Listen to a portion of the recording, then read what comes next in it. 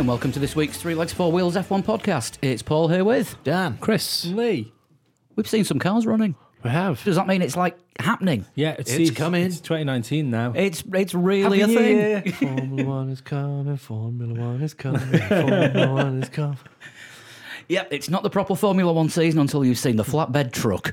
And we have seen a flatbed truck, although did anyone go off today? We had a bit of a bet, didn't we, last week? Grosjean was the first one to be on the flatbed. Kimi got a tow. He was the first off. Yeah. Kimi. Seb tried. That was a nice little spin that he did on the chicane. Hamilton tried as well, didn't he? Went well wide at 1 minute. Well, one point. Was that when he was trying to overtake Kvyat, who was blocking him for about three laps? I think it was just on. He was just on a lap. He went well wide. But Formula One 2019, there are cars on tracks or cars on track. We have seen 9 different cars. Your Williams didn't quite make it. And when I say didn't quite make it, what I mean is Williams didn't make it. They've missed the plane. Literally. The car is still in Grove. I think they've missed all the other tools as well, because apparently they're not going to finish building it until late on Tuesday. No, Rob Smedley left. Sorry, I've never won for the Rob Smedley bash, and it was just a low-hanging fruit. Yeah, no, fair enough. Needed taking down. Lee. That reminds me. Cross your legs. But the It's not low-hanging; it's just long.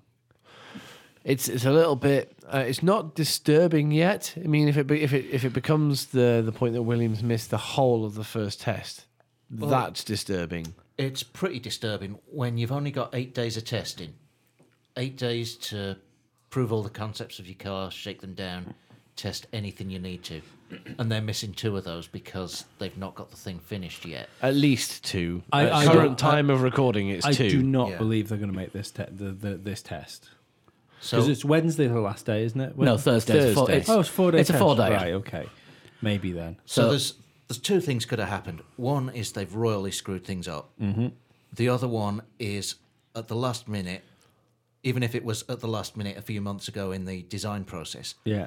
someone's come up with an idea that's really pretty good and they've delayed everything and it's worth losing 2 days of testing to get this done.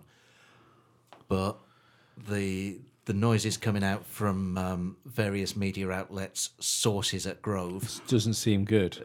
no one's saying, yeah, this is going to be good when See- it hits the track. I mean, right, first comparison is, at the minute, Braun missed the first test and everything was fine. Braun missed the first test because they had a brand new engine that Yeah. they needed to get fitted in 2 And weeks before. that's the thing. That was a rear end redesign. Yeah. Other teams that haven't built the car in time for the test, Manor and HRT. And McLaren, where the Prost and Senna McLaren that fucking blitzed everything. That wasn't as much of an issue in those days because you were allowed to test During the season, whenever you wanted. Yeah, of course. You know, they had the first official pre-season test where F1 hired the circuit, Yeah. and then you could hire whatever circuit you Do it. wanted and run your own sessions. Yeah.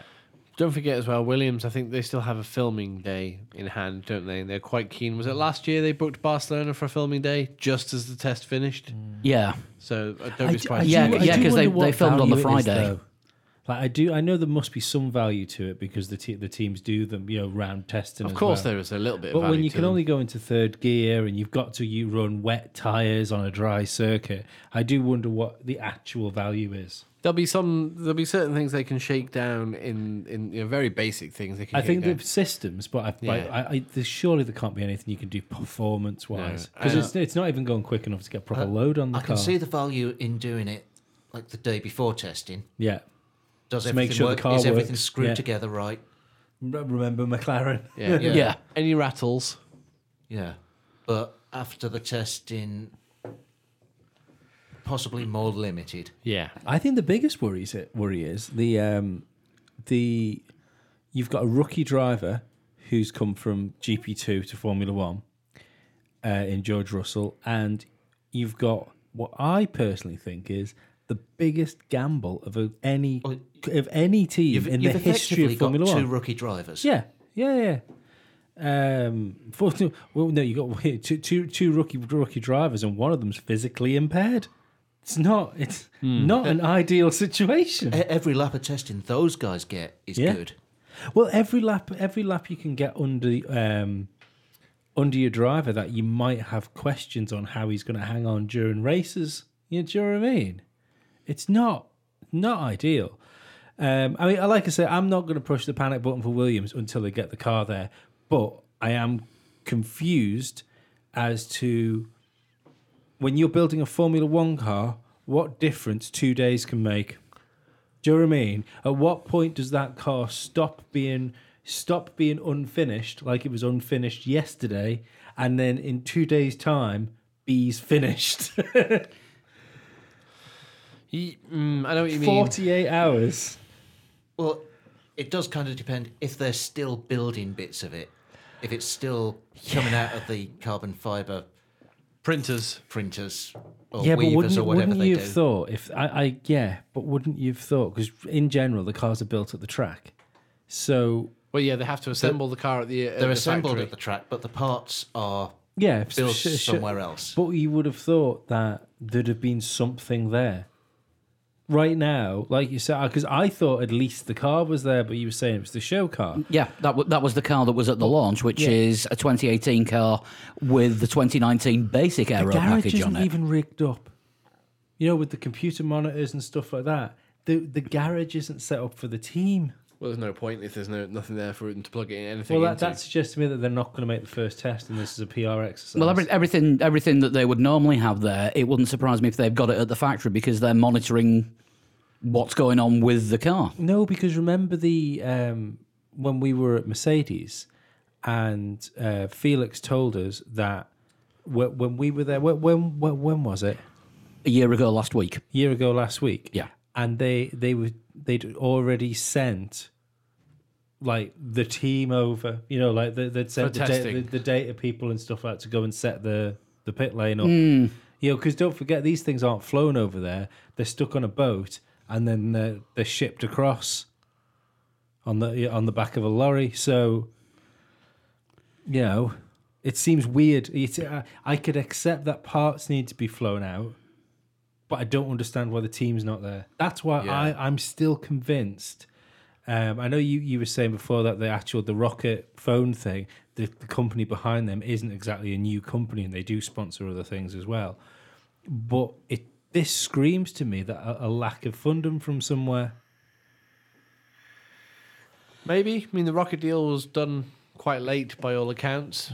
That's not a pun. Over a bacon bap with HP sauce, apparently. But I'm tired of bullshit Formula One stories. Have you seen, getting off on a tangent for a second, but it's my favourite Twitter account at the moment. It's called the It Didn't Happen Awards. no. And what they do is anything that looks vaguely bullshit, like my 3-year-old turned to me after his dad left and said, "Don't worry, Mum, everything's going to be fine." They call out tweets like that, and then they give an award to the best/worst one of the year.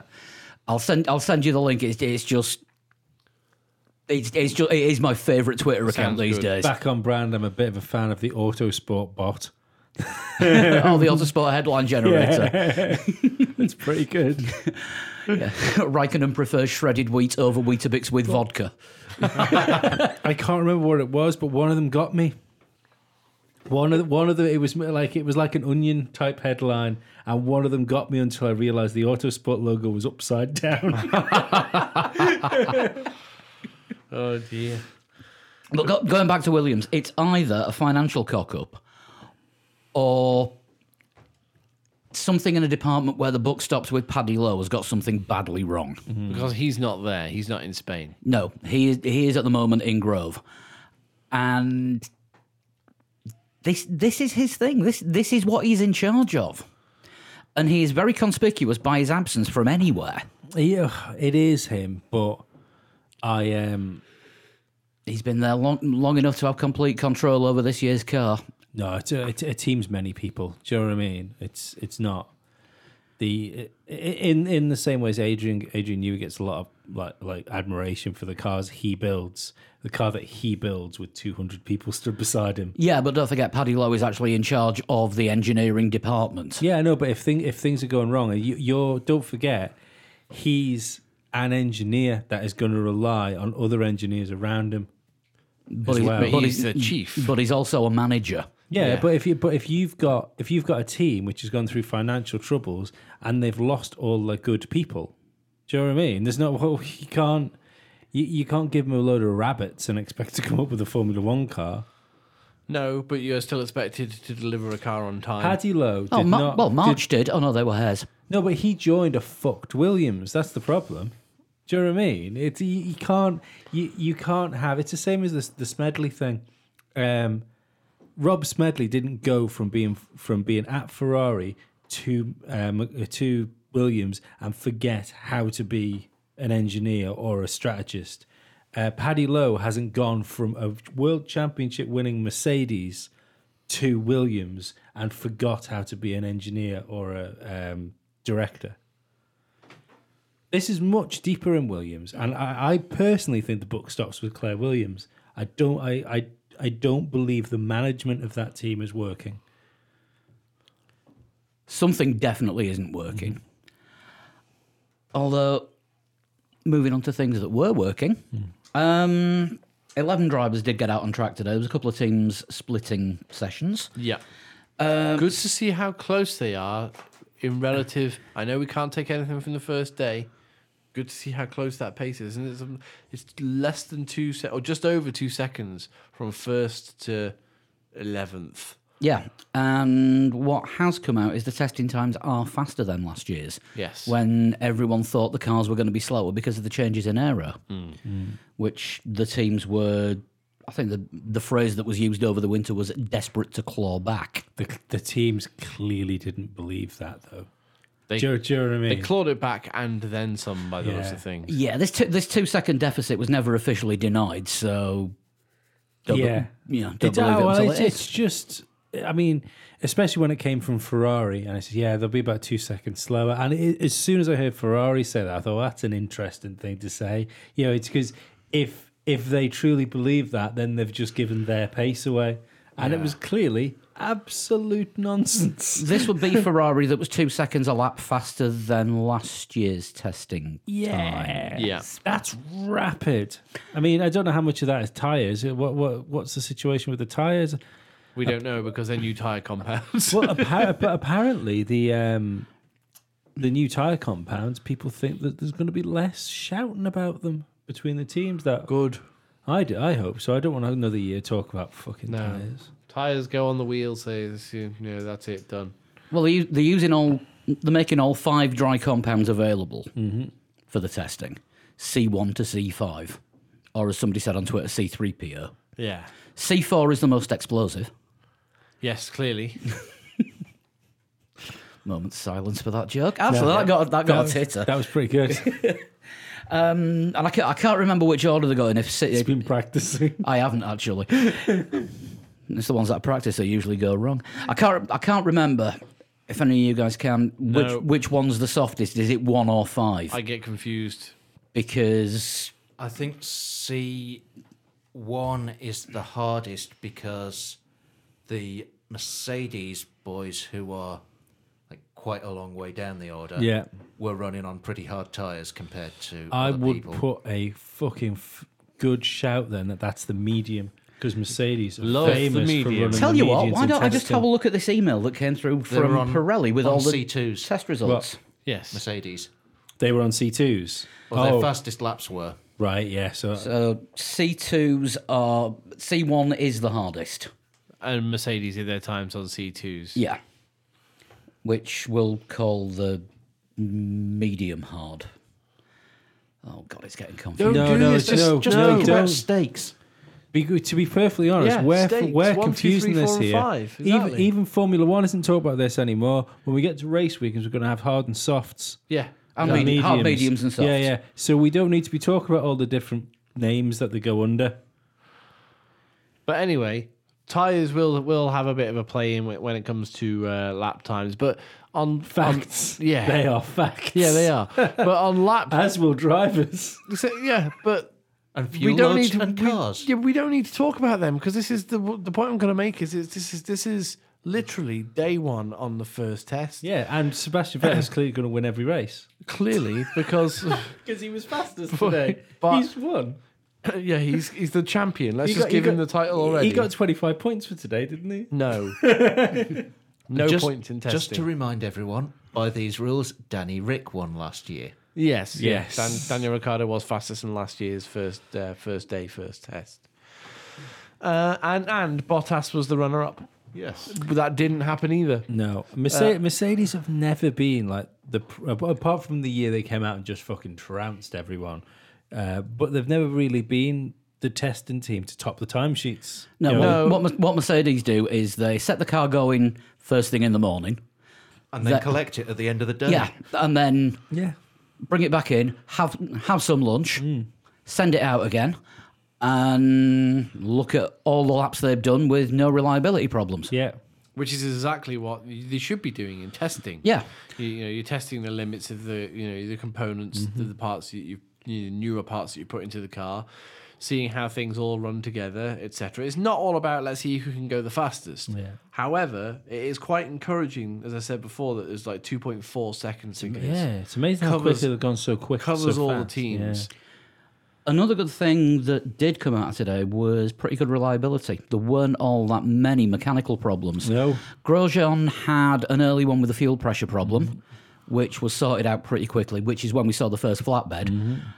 And I don't know if anyone saw the pictures of the Haas coming off the flatbed, but they'd bagged it up. And as soon as the flatbed got to the pits, there were about 20 mechanics with big screens all hiding the car coming off the back of the truck.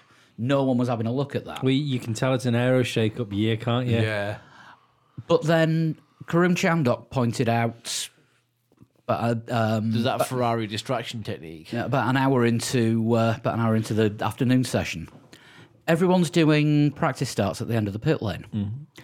Every team has got a photographer at the end of the pit lane taking photos of all the opposition cars. Yeah. What's the point in being so secretive? You're going to get to see them anyway. Because coming off the flatbed, Yeah. sometimes you get to see the underside of underneath. the car. I suppose, yes. Yeah, And- and S ducts and things that you might not be able to see whilst you're looking down at the car whilst Yeah. you're taking a photo. Yeah, And Formula One cars are really low.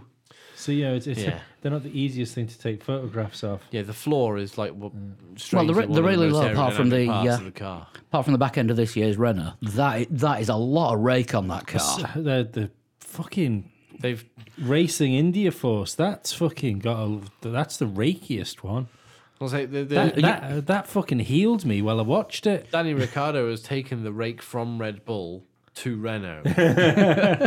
he snuck that out in his Red Bull holdall, unpacked it in the hotel, and then took it with him on a towel into the Renault factory at Enstone. And went, there you go, lads. This is what you need. Yeah. So Renault have said, right, Danny, what secrets can you tell us about the Red Bull? He went arse up, nose down. Yeah. Make it feel like make it feel like it's going downhill.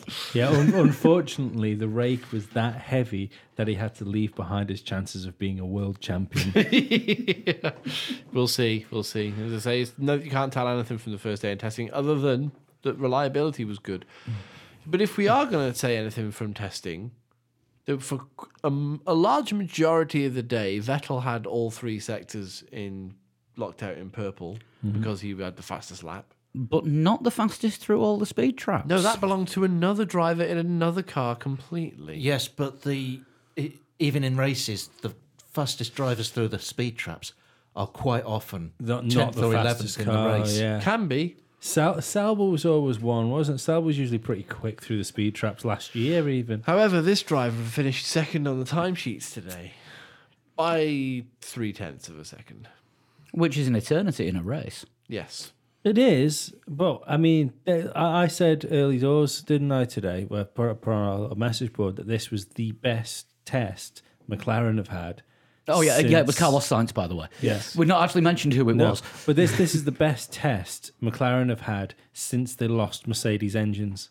Well, Best first day. Oh, no, but I think best day of testing. Well, yeah, because nothing's fallen off, Yeah. blown up. Didn't they stop on track once, did I read? Today. Today, yes. No, not once upon a time. I'm gonna say No, that. didn't stop on track. Stopped at the end of the pit lane doing a practice start.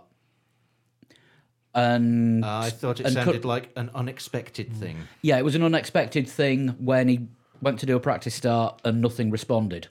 Right. So they brought the car back, checked it over. It was probably just one of these things that needed a reboot. Actually, people don't realise this, but underneath Catalonia, the circuit, there's a high concentration of quartz.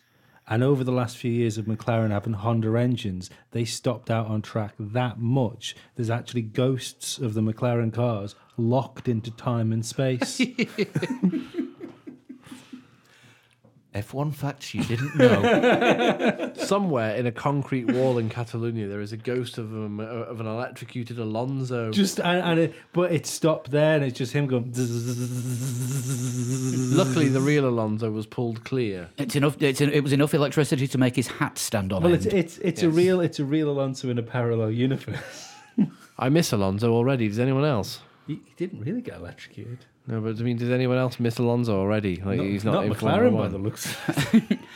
Well, I've got to admit, it was very, very strange to have a first day of F1 testing, and there was no sarcasm coming out of the McLaren garage. Yeah. Do you know what? The first thing Apparently, he is going to be there next week. What testing? Whether he's in the car or not is a different matter. That will be interesting. I'm calling it. If he has a test in that McLaren and he goes fast, one of the drivers in that McLaren isn't making Australia. If there is even the smallest sniff, because you said what, three tenths behind Ferrari. Let's just spitball for a second here. And Alonso goes quickest. Yeah, no. I'm just saying, let's just for instance say that McLaren that's what the order is going to be. McLaren is 3 tenths behind Ferrari. Alonso can win a championship. That's 3 tenths behind the fastest car. Yes. Yes, he can. He can at least win races and cover himself in glory rather than. I think he won a championship against Michael Schumacher in a car that was probably about 3 tenths off. Yeah, there is that. I already miss Alonso. The McLaren store, which I was just looking at the pre-order for the 2019 team wear. Has Alonso team shirts. No, the Kimoa hats on the McLaren store are really cheap. If you want a Kimoa hat, they're like £6. Oh, are they? Yeah, I might get a Kimoa hat. yeah, they're like the Japanese one, with the Japanese Yeah. flying. Yeah, about £6 on the McLaren store. It's payday next week. Yeah. Thanks, Fernando. Send the check in the post. But what are the chances then? We're talking bollocks. So what do you think the chances are when we had our last guest on? She happened to mention that her bold prediction was that Fernando Alonso would race next year. Yeah, didn't she say that he would do a race or one race in 2019? Yeah, but she would be surprised if it was Australia. Well, we know it's not going to be Monaco. Yes. Well, He's busy that weekend. Is that the Indy? That's Indy. I wonder what he'd do.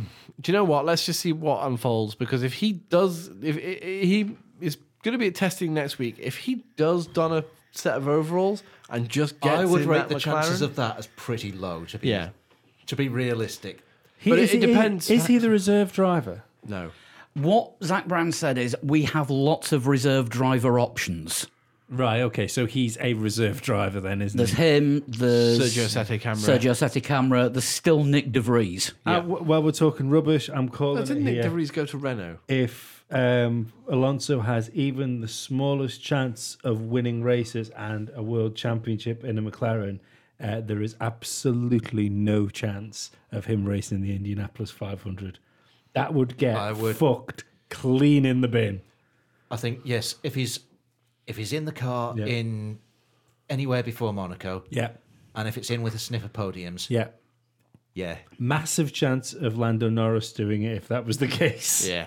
Because unfortunately, that's who would end up sitting out would be Lando. Well, no, I think so, yeah. I think Carlos and Lando might take turns if Getting screwed over by Alonso? No, because I don't think Fernando would do the whole season. I think if there was a chance of winning, because that's why he's not in there this year. is yeah. because If the car's capable of winning races, I think he will do what he can to be back in it and grab another Formula One World Championship. If you gave him the slightest chance of winning for another Formula One World Guys, we're Championship, talking about this after day one He of would- first test. I'll reiterate. Yeah. I don't think Fernando Alonso. no, I don't think this is going to be either. in the car. But if he was, if there was a chance, In Bizarro World, he would go back in time, find his favourite childhood Paul's pet. looking shocked, like he's just seen on Twitter an announcement that Fernando No, Alonso's in the car. still, Nick no, de Vries. Nick de Vries is still with McLaren. He's still with McLaren, okay. He's been on the Young Driver program for about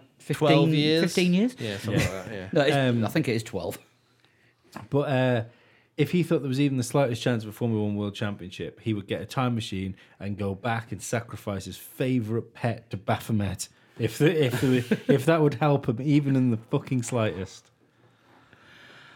We're gonna see him at some point, aren't we? I think next it's, week you just said so. Yeah, in a car, I think so. To be perfectly Indy. honest, Yes. IndyCar.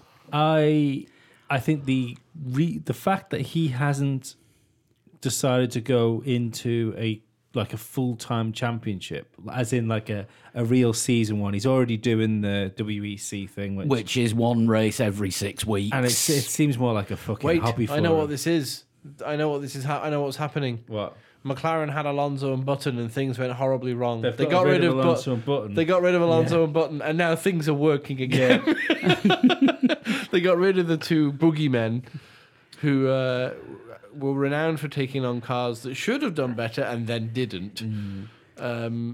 I still think Fernando Alonso will go back to McLaren next year, because if he goes back to McLaren next year, he can have his feet in and be part of the process for whatever big rule shake-up happens in 2021.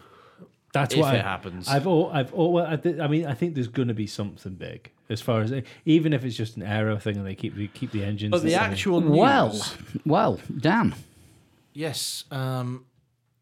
Earlier today, it was announced that Formula One is looking for companies to tender to be the single gearbox provider for right. 2021. When it happens in onwards 2023. For at least 4 seasons. Oh, I like I that. remember what I read on Twitter correctly. See, that's a positive thing for Formula One, because there's nothing sexy about gearboxes.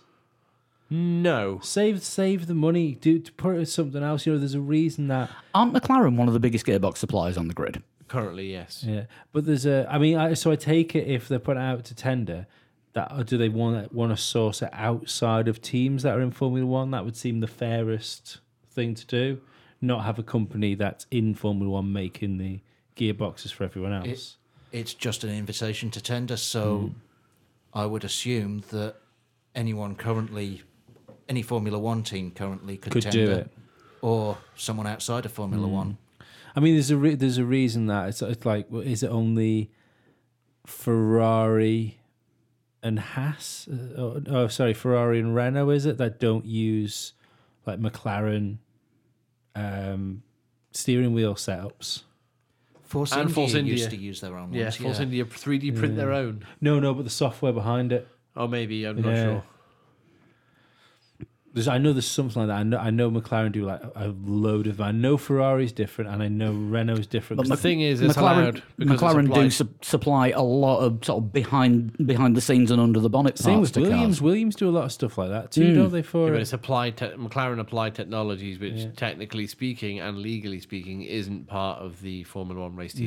no. Same with Williams. Yeah. Whatever Grand they're Prix called. engineering. Yeah. Yeah, it's just Williams Engineering that Yeah. is the separate But part. do they still do the batteries and stuff for the KERS?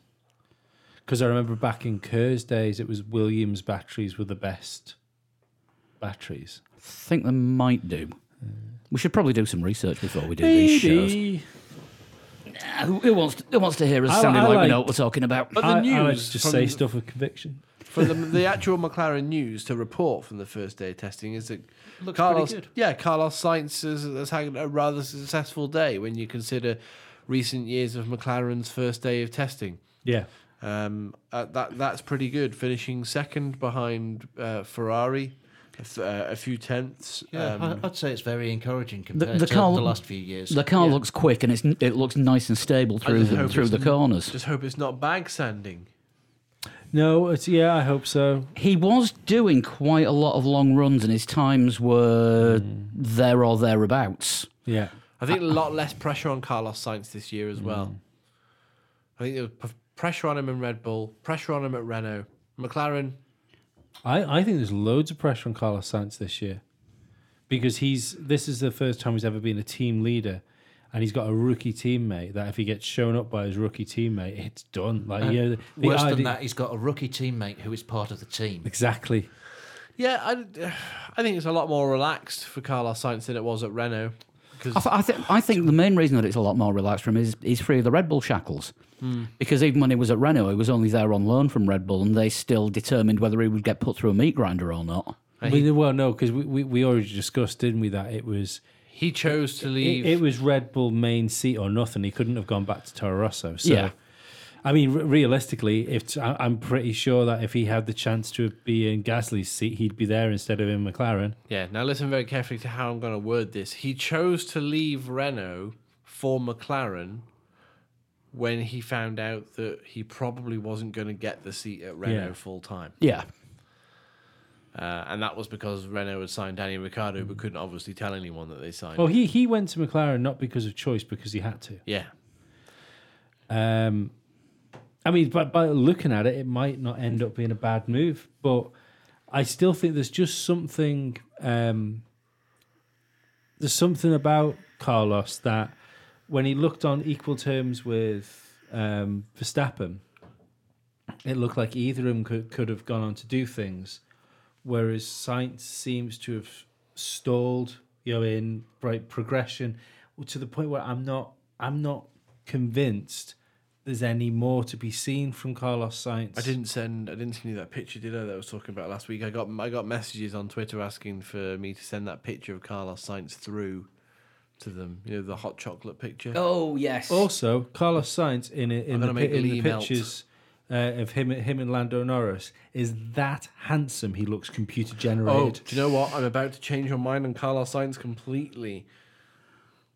As in to a completely different level of Carlos Sainz love. Yes, you didn't see this last week. No. So this hot chocolate manufacturer that they've signed a deal with. Yeah.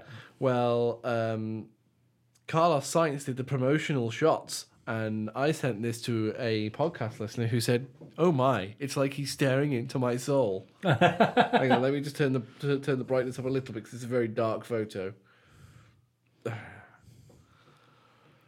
Oh my! I'm a straight man. That's a handsome motherfucker. Wow. What I did notice in the McLaren, I think the phrase you're looking for is cheekbones you could take wallpaper off with. and I know You're a decorator. what I did enjoy was on the there was about a proper promo shot that went out, and it was the proper like side by side. Lando was doing the West Side thing. It was fucking hilarious, and I thought, oh great, it's nice to see a Formula One driver that's coming that seems to have retained some sort of personality. Yeah. Maybe it was W for working. No, McLaren. Lando actually reposted it with West Side underneath it. But McLaren were filming Carlos Sainz turning up for the car launch. Obviously, for it to go out on their website and things like that, they had like a fairly pro-ish looking camera. Yeah. Following Carlos Sainz, but up on the walkway, unbeknown to the crew who were filming Carlos Sainz walking in, Lando Norris was filming it from his phone. And had lots of hearts on his Instagram filter. And it was the man has got a lot of humour, and like Lee was saying, it's great to see Lando Norris with a bit of. It looks like we're getting real life tuned. Yeah, almost. Maybe. Yeah. Maybe. Yeah, and it's good to see that they're off the shackles a little bit, McLaren drivers, with their social media after the dismal days of Ron. And also Bernie, when no one was allowed to even... What was it? Lewis Hamilton got fined for using Snapchat in the paddock. Yeah. Ridiculous. Absolutely ridiculous. But it'd be interesting to see but Bernie how the didn't rest of the test progresses. Bernie didn't believe in social media because it was free. Yeah. But yeah, I can't wait to see what Lando can do with the car tomorrow if it's that quick and that stable and that reliable. I always think that the only thing you can ever really take from practices is back-to-back days from drivers, because I think teams tend to run the same programs, the different drivers. So But you can never even be sure of no, that. you can never be sure. But if they end within a few tenths of each other, But I think the main thing to look out for would be long runs with pretty consistent lap times. and then a couple of qualifying sims afterwards. Yeah, and then maybe a couple of quick blasts round. Yeah. Honourable mention for the man who finished third in today's test, though. Yes. Was it Sergio Perez? No. It was Roman Grosjean. Yes, it was. Oh, was it? Ooh. Yeah, surprising. That Haas might be a Lotus tribute. Doesn't matter.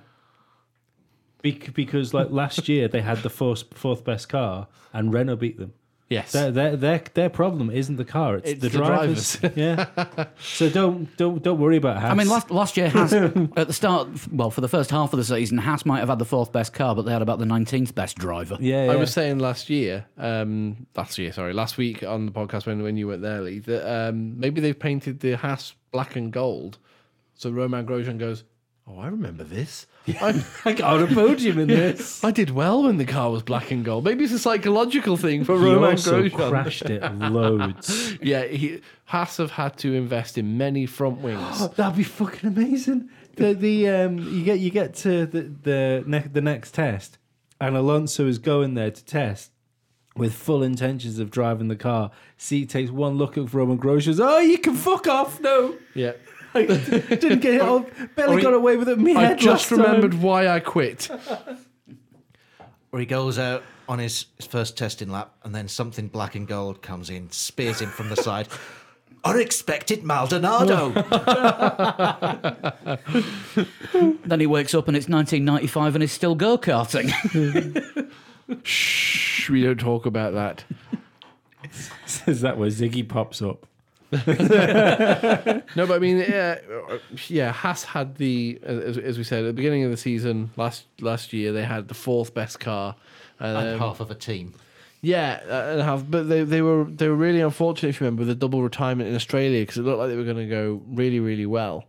Maybe they're going to reach just that little bit further, and who knows? Maybe they can trouble for a podium early season, because That would be great to see. yeah, because traditionally what Haas do is go great guns early on and then slowly fade away a little bit. Is your coat getting a bit warm with the back to the fire there? Yeah, I was just worried about Fire. coat. Yeah, things catching fire. Yeah, it's a good thing to be worried about, Dan. But no fire in the Haas garage, though. No. No. Nice self segue. Yeah. Now, is K-Mag in the car tomorrow? Yeah, Probably. Yeah, it looks like K-Mag's going to be doing a full day. They Haas seem to be doing one day of each rather than doing split days. Yeah. Moving a bit further down, Max Verstappen in the Red Bull fourth. I like how he fastest. spent half an hour on McLaren and 3 minutes on Haas. To be fair though, Haas are a boring team to talk about. For now. But no, I don't. What have they got? You've got their best driver is at best a really average Formula One. Did you driver. watch the Grand Tour last week? What? Did you watch the Grand Tour last week? I don't watch it. They're talking about Roman Grosjean and how he's the 15th best Formula One driver in the world. But like he's, and you've got Grosjean that looked like he could be really quick about 5 years ago, but every time he tried to be quick, he crashed. That's Magnussen saved Haas that team last year. Haas is an exciting team, but for some reason they've got no idea how to hire drivers. Yeah, they just keep. I think they wanted Giovinazzi for this year, but when they found out that he was going to Alfa Romeo, they just They panicked. well Yeah, but I'm the not day being after funny. the Sauber Alpha announced that they were doing their Giovinazzi Raikkonen lineup, the very next day Haas were like, yeah, we're retaining Grosjean and Magnussen. Yeah, but if like Grosjean was one of my options, I would have a plan C, D, F, and G. And Z. Yeah. Is Felipe still available? NASA, that is. Is that? Yeah. And Zed would be Zanardi. Yeah. It's a strange one for Haas. Consistent, should we say, with their driver lineup, but Grosjean's got to do better than he did last year because Kevin Magnussen, what was it, first 8 races of the season, Kevin Magnussen scored all of their points. Yeah. Unbelievable. Consistent. Consistent with their driver lineup. In the same Their way. drivers aren't consistent. In the but they are same consistent way with their that driver standard lineup. in Dogmuck is consistently bad. Yes. I think Grosjean, I think he's starting this season in the Last Chance Saloon again. I don't know what kind of deal they gave him when they kept him for this year, whether it was 1 or 2 years. But if he has another start to the season like he had last year, he's done. Back to the kitchen. I don't. He's got pictures of somebody. He's got pictures of somebody doing something to someone that didn't want it or don't want to be seen doing it with him, because that's the only way he can still have a Formula One drive. He is quite good at the politics side, isn't he? Yeah, when he's got his. That was Ericsson.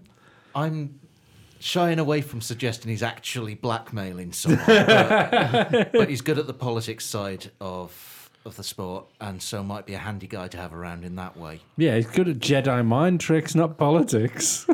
Well, isn't he currently head of the GPDA? GPDA? Yeah, but that appears to be a job that somebody does when the person that can be bothered doing it does it. Yeah, because it used to be Jensen Button with Sebastian Vettel as vice president. Yeah, and yeah. now it's Roman Grosjean, and I don't know who the vice president is. Didn't they have to? They had to talk Hamilton into going to it, didn't they? He didn't even want to have any part of it. Yeah. Well, I would say he's not particularly involved in the politics of Formula One. No, he's not. No, he turns up, drives the car, and then buggers off and does his own thing. Gets on a scooter. It's the Anyone see that photo of Hamilton posing with his scooter in front of his new Merc hypercar? It's just the way that he had the scooter there, it just made the whole thing look like something from a Goldie Looking Chain video. I can't The Project One, is that Yeah. what? Yeah. Very few people have ordered Project Ones due to the sheer price of them. Isn't it? They're only making like 10, aren't they? Something like that. One of the people who's ordered one, Nico Rosberg. I think this is like the prototype ahead of them entering the WEC hypercar category next. It is the next season. It is the road-going version that is supposed to have one-to-one power capabilities. Of a Formula One car. Yes. Yeah. It's their P1, not P. Is it P1 that's new? No, McLaren? it's going to be even more Senna. crazy than Senna. that. It's going to be even more insane than that. In Senna. Yeah, okay. Yeah, that one didn't work. Don't push it, Paul. I'll try not to. Grosjean, well, we're still vaguely on Haas. 65 laps because he had a fuel pressure problem early on. But not his fault. No. Nope, that was just a genuine, it's happened kind of thing. Max Verstappen, 4th down on the timesheets, 128 laps out of a Honda engine. For a first day's test, well, we saw this at Toro Rosso last season, didn't we? But for a first day's test, not bad. Not bad. And people were talking up Honda today, weren't they? Yeah, well, Helmut Franz Marko Tost, was, yeah. And French toast. French Toast is now Honda's PR department. He was Honda's fluffer, wasn't he? I mean, the latest things are the Honda engine is a thing of beauty. And Refer to my previous statement. what was the other one? Red Bull are going to win with Honda in because they are glorious, or something along those lines. Yeah, but he said they were definitely going to win. Has in- French in a Red Toast Bull. got some insider knowledge that Christian Horner might have had enough of being the chief of Red Bull, so he's already putting his words in? Either that, or he's got shares in Honda and he's pitching for a spot on the board when Red Bull finally get rid of him. I think there's Maybe. more to do with the fact that his checks come from Austria. But I mean, they seem to have fixed their reliability problems. Yeah, we don't know what program they were running. Let's not forget how many breakdowns Toro Rosso had last year. Yeah, but now you had 4 Honda engines running and testing today. Well, 2. Well, sorry, yeah. Yeah. But do you know what I mean? Like two full days of testing, and when McLaren, when they were running Honda engines, couldn't get half full lap laps. in. 2 full laps. Yeah, I hope so, because I don't believe the Ferrari pace. In the way I don't think they've gone away and come back with the fastest car. Well, I mean, they might have come back with the fastest car, but like they tried. They had at the beginning of last year. But I still think Ferrari will end up shooting themselves in the foot. I don't think, unless there's a massive advantage, I don't think Sebastian Vettel is capable of beating Lewis Hamilton. Mattia Binotto has also taken over now as well as his team principal. There's no Arriva Bene there. So. Did you see the press conference when they were asked about Sebastian Vettel and Leclerc, where they straight up said that they're going to prioritise Sebastian Vettel at the early part of the season? No, I didn't. At least they're being honest about it. No, but what you've just done there is you've dragged the confidence out of your new driver and took it into the field where it can run around with the other confidence of number 2 drivers. Yeah. I'm not sure Leclerc will be that phased just yet. If you're told you've got to do a job, I can't imagine, because I consider myself a reasonably competitive person. I am nowhere near as competitive as a professional athlete. No. I mean, if we're 7 races into the season and Leclerc is 5-2 up head-to-head on Vettel... Yeah, but what if he doesn't silly get... Ferrari but if he doesn't get the opportunity to do that, if they are prioritising Sebastian Vettel early doors, he won't be that far ahead unless something terrible has happened to Sebastian Vettel. Yeah.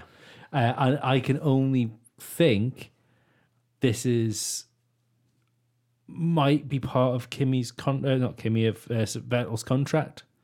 I am number 1. When you consider who he's been walking in the footsteps of and who was like instrumental in him going to Ferrari anyway, I'm convinced Schumacher would have had that in his contract. So if Schumacher's had a word in Seb's ear while he was doing it, then you've got to think that's what he was pushing for.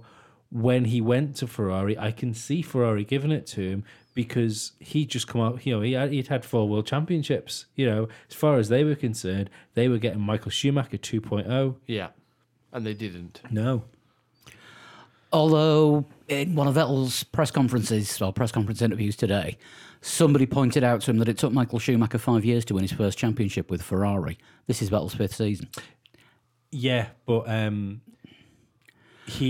back in the first 5 seasons of Schumacher at Ferrari, there was nowhere near the internal politics with the team going on. No, but even still, not just that. Schumacher didn't have the first chance Schumacher had to win a world championship in a car that was capable of doing it, for a Ferrari that was capable of doing it. He won a world championship. No, he didn't. No, he didn't. It was his second season. He hit Villeneuve. I was going to say the first time Schumacher had a chance of winning a world championship in a Ferrari, he tried to kill Jacques Villeneuve. Yeah, sorry, he tried to kill Jacques Villeneuve in '97. He lost out to Hakkinen in '98. Lost out again in '99 because he broke his leg, and in 2000 the only he finally thing I'd won his argue that championship. is that Renault, the Williams Renault, was a much better car than the Ferrari.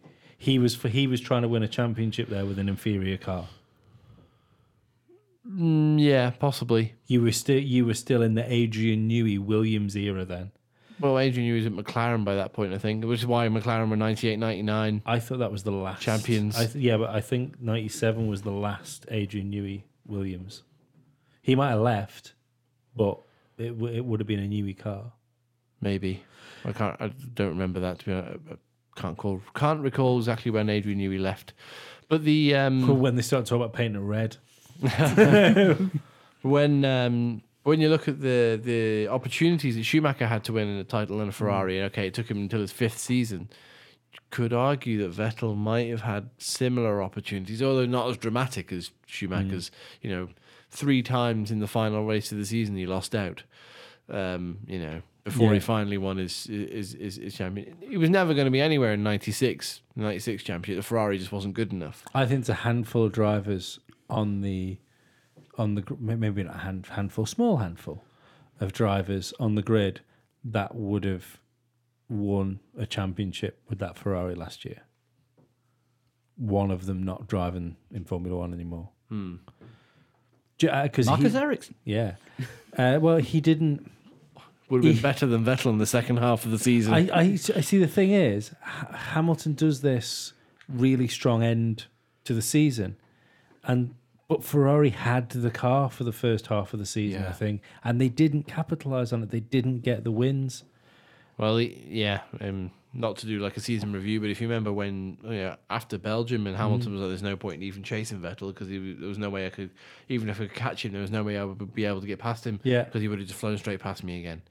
And then 2 weeks later, in Italy, when we were all expecting Ferrari to just blitz it, somehow they got it wrong and Mercedes won the race.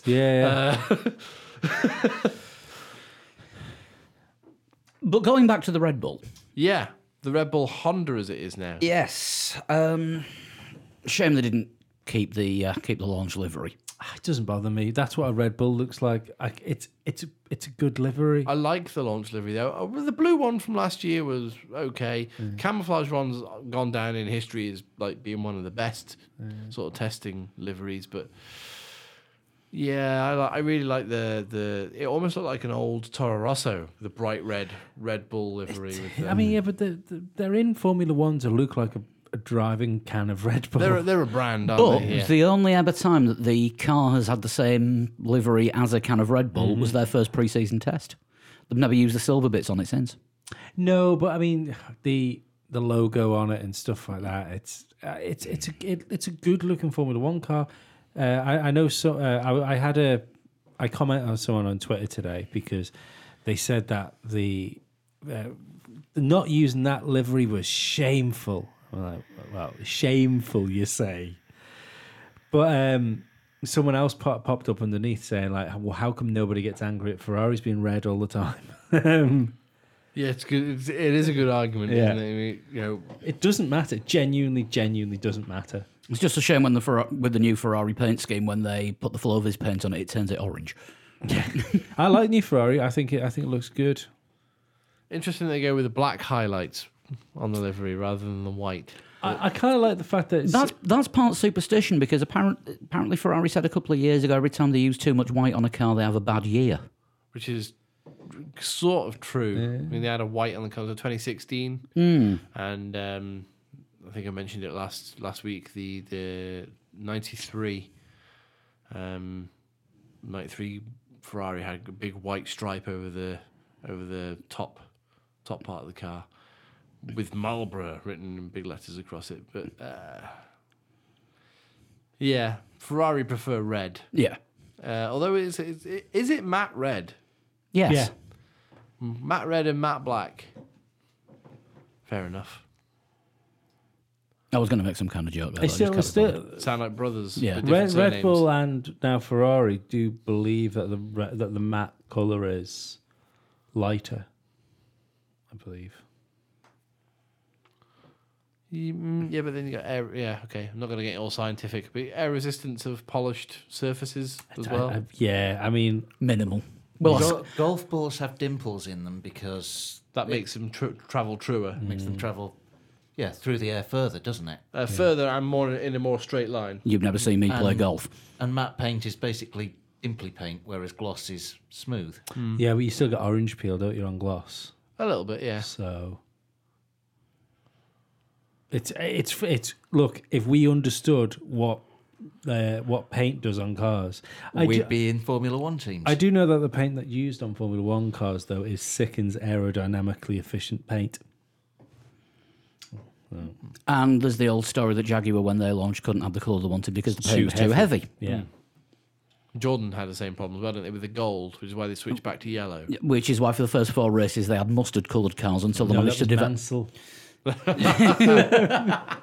Yeah, they had the mustard-coloured cars until they developed a light enough gold paint to use. Yeah.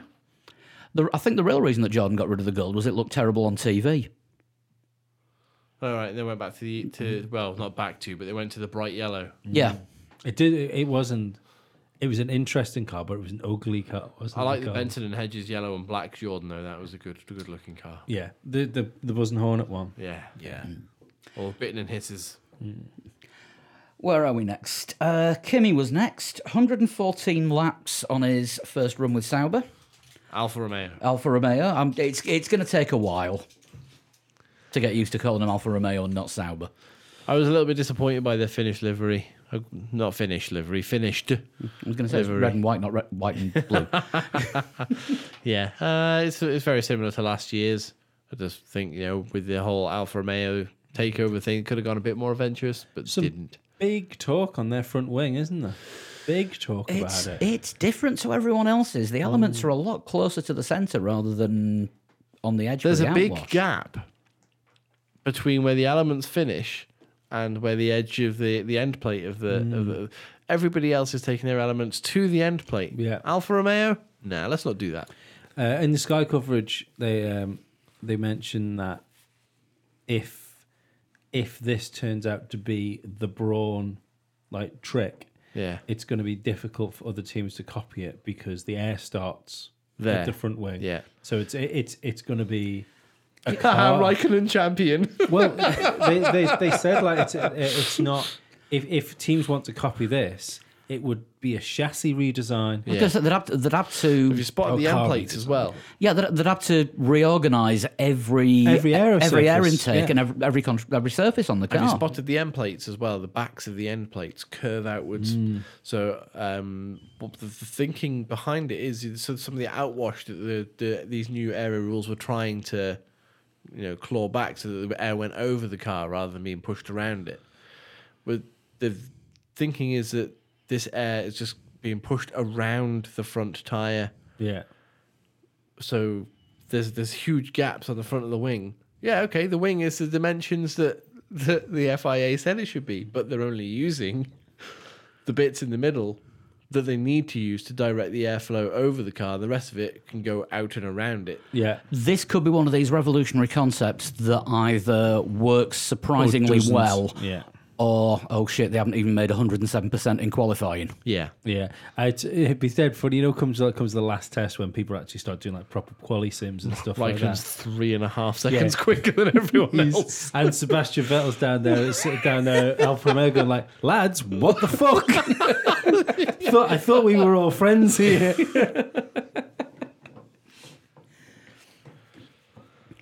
But it's still good to see a car from the Swiss team doing well. Yeah. Yes. Yeah, I mean we've gone over it so many times. Let's not run over it. It's still Sauber, but it's Alfa Romeo. I'm genuinely happier to call that car Alfa Romeo because Alfa Romeo is a cooler thing to have in Formula One than Sauber, and there's no nostalgic memory for me with Sauber.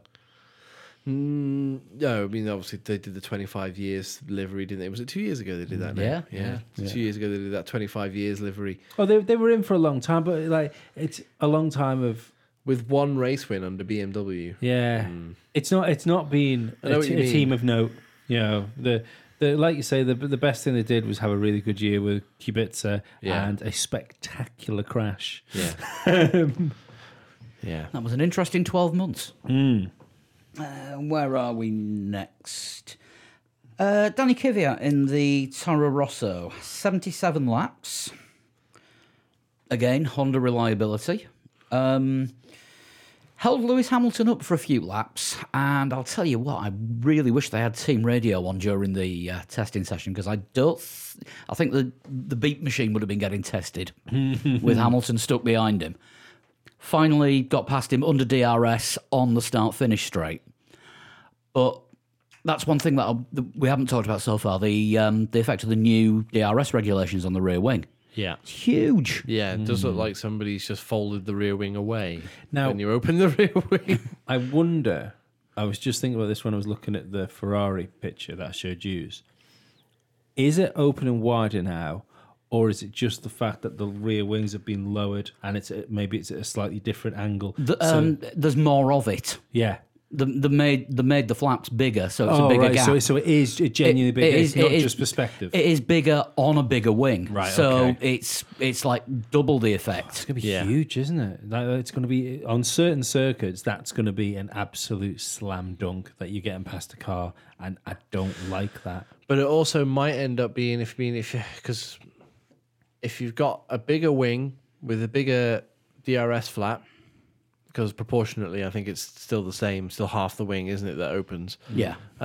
You are going to lose more downforce over the back of the car. Yeah. In relative. So, Hamilton did look a bit twitchy on the back end when he opened the DRS when he was passing Kvyat. Yeah. So not every single time, and depending on where the DRS zones are, might be a gamble to actually use DRS at certain points of the I DRS think that'd be zone. something to get used to. If anything, I think the gamble will be breaking because you've lost that downforce on the. Well, saying that we're talking bullshit. We're saying they've lost downforce because they've took stuff off the front wing. Now, Well, no, it's lost downforce. But I'm talking about the rear wing. no. But I was going to say about braking because they've lost downforce on the front of the car as well. May not have done. Yeah, but, it's the times would suggest not. Yeah. But saying that, I wonder if the times are because of the DRS. I hadn't even thought about that. Why Somebody hasn't put their thumb on stone. Yeah. It'll like I was saying before we started recording. It'll be interesting to see what happens in Shanghai because you've got that long, fast straight with DRS on about 2/3 of it, Kvyat loses front and wheels then again. Before then he you gets go to into the one end. hell of a heavy braking zone for practically a hairpin. Yeah.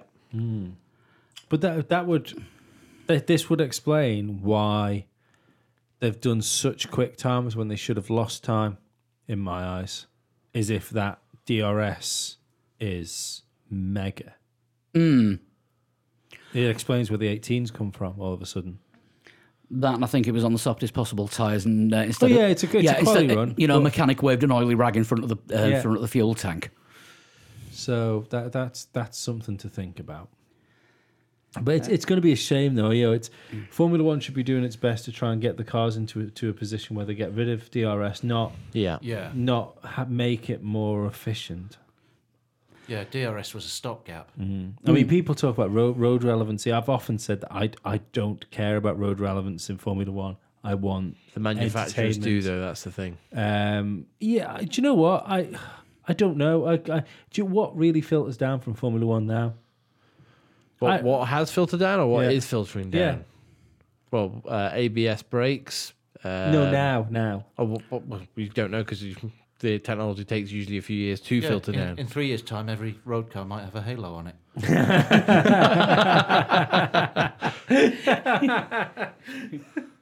But You don't know. There are cars now that have got energy recovery braking on them, and that was Formula One technology. What, like to 2010, 2000? Yeah, but I think that sort of stuff was going to come anyway. You know, the electric cars were a thing before Formula One started using Oh, no, it's hybrid not. technology. Yeah, no, not even electric cars. It's just the energy recovery braking. No, using but like hybrid cars were a thing before Formula One. brought it into- but that's why Formula One went to pretend. hybrid for the road relevancy thing. Formula One went to hybrid, so they didn't look bad. Yeah. But but if people want to talk about road relevancy, the most unroad relevant thing is DRS. Yeah, completely. Yeah. Well, the most on-road relevant thing is having a one-person sat in a single-seater vehicle. And getting their tyres changed in 1.9 seconds. Yeah, exactly. That hasn't filtered down to my local mechanic shop yet. I still have to ring up 2 weeks in I advance. know, yeah. I've got to order my tyres. What's that all about? You don't see Lewis doing that. No. Time your pit stops with a calendar. Next one up is Perez in the Racing Force Point India Pacer Point Spot Force Pink. The worst-looking car of the grid. It's still a Pink Panther. No, it isn't. It's a pink and blue Panther. It's an always tampon. Yeah, well, it's yeah. not- I saw the Not the meme. actual tampon, but it's the packaging. The packaging. Yeah, yeah. Pink It's the with most. a blue band on It's it. the most dainty and discreet car on the grid. Nobody will notice that it's there. But once a month, it goes swimming and rollerblading. Hang on a second. If it's also tampon, that means it's going to soak up the water from the BWT. Yeah, maybe. Can we move the conversation elsewhere? Back on track. Which Have some road relevance. Which unfortunately Perez didn't have a lot of today because he only got 30 laps in. For what reason? They've not said. Or I haven't seen anything to say what's been said.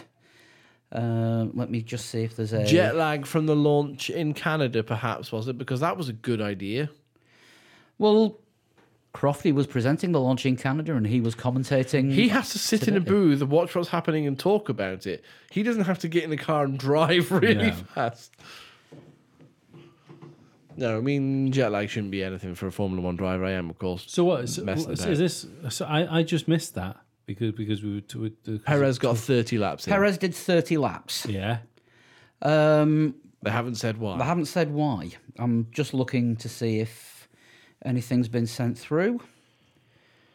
Well, we have to reapply with Racing Point now. No. Still get press releases. Sorry, Just- Sport Pacer Racing dot. Sport Pacer Racing. Point. Let's not say the other one because Which it fits in with. Which it fits in with what the car looks like. Yes. I wonder if then They haven't sent a press release through about it. They are the only team that haven't actually sent something through. So they are keeping very quiet as to Why they've been what quiet. the issue was. They, thinking back over the last few years, as Force India, they never really came out big in testing, did they? No, they would sometimes turn up with a car that was from the year before. oh no! Hang on. Weren't they the team that we accused of bag sanding last year? Not last year, I don't think, but maybe the year before. I thought it was last year that they did. No, it was the pretty year well. before because they might not make the test, and then look, they're really quick. And then they were nowhere in Australia. But then came good. I wonder if throwing them out to do a quali run on some soft tyres towards the end of the session there was to mask the fact that they didn't get a lot of laps in. So there's a good news story in there somewhere. Yeah. Possibly. If that was a fast quali lap, it was 1.3 down on Vettel. I mean, realistically, they should be pretty strong this year. They're going into a season without the money worries they've got. All the new personnel taken on. Yeah, they've got a pretty handy driver in Perez, at least. It will. The measure of the other driver It'll be will be interesting. against Yeah. Perez. It'll be I interesting. just hope they've built a good car. I mean, they managed to do it now, 4 years in a row? with nothing, with with no money resources. A bit of a shake up the Comparatively. team. I hope that doesn't change the dynamic and, they fall from being fourth to being last. Although they are last in the stakes of cars that look good. Is Bob Fernley still there? No, he's at McLaren. he's running McLaren's Indy gone program. on. Yeah. So have they lost? None of the team principals that were there are there. Otmar Schnaffner is now Team in principal. sole charge. Right. Okay. Well, no. At least it's because at least there's some continuity there. For the people that are already there. Yeah. I think for testing, your And ideal. Andrew Green's still chief designer. So he's been there for a few years. I think for testing, your ideal is you go out and bang a lot of laps down. But on day one, if you need to do some tuning to the car and fix a few problems that you found, it's not the worst thing in the No, world. it's not the end of the world. I do think Force India might find themselves becoming the Williams, though. Remember the same thing I said when Williams were really good? I said, well, they're really good because there's other teams behind them that aren't pulling their weight. Yeah. If you've got a resurgent McLaren, a well-funded Alfa Romeo, a Toro, Renault getting their crap together. Renault getting the crap together, Toro Rosso's supposedly got a decent car underneath it. I think Toro Rosso are going to have reliability issues because I'm pretty sure. Yeah, they're testing They everything. are testing everything. Yeah. I don't believe the whole thing of that Ferrari. Like every year we see a Toro Rosso, it looks interesting, and we think it's going to be a podium contender, and it never is. I add that with the fact that they seem to have drivers from the Red Bull bargain bin. Yeah. I think that sums it up, doesn't it? The fact they've got Kvyat back in that team shows they don't care about results or who's in the car. They just need peddlers to push it round. I think Kvyat in the team shows they want someone experienced, Yeah, not someone new. yeah, but when that experience is tortured, If Dan Ticktum had had the points on his super license, He'd have been in. He'd have been in the car. yeah, Do you know what's funny about Danny Kvyat going to Toro Rosso, Lee? everything. Yeah, do you know he left his Ferrari simulator role to go back to Toro Yeah. Rosso? Do you know who replaced him at Ferrari? Was it? Yeah, Brendan Hartley. who is taking Jenson Button's seat for the next 2 WEC races, and then Let's hope Jensen hasn't pissed in it. and then switching to an LMP2 team for Le Mans. His experience in endurance racing will come in. Has he got experience in endurance racing? No, you know what? You know what will happen? He'll have a problem with the car, and he'll come out with, my experience in the Ferrari simulator helped me with this. Yeah, Brendan Hartley sharing Ferrari sim duties with Pascal Wehrlein. Yeah, who's a Formula E driver. A home of rest for broken Formula One drivers.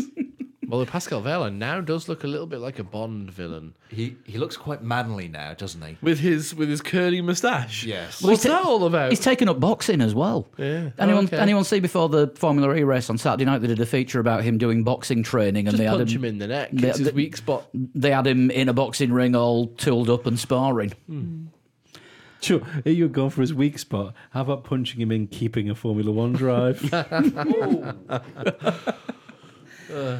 So yeah, we don't know what was the problem behind Racing Point today. No. I'm sure we'll find out later in the week if there is a problem. And We'll see tomorrow. If they go out and bang a load of laps in tomorrow, then it doesn't matter. No, we'll see on Wednesday when Perez is back in the car. Are they saving the car for Stroll? Because it's Stroll's day tomorrow. I don't believe that. That would be a. That'd be really shitty. It wouldn't make wouldn't sense. help the team. No. No. It would be petty. I and mean, shitty. they rebuild Formula One cars basically every day anyway, so you'd be pretty shit, wouldn't you? You've only got one car going around and they still save the best front wing.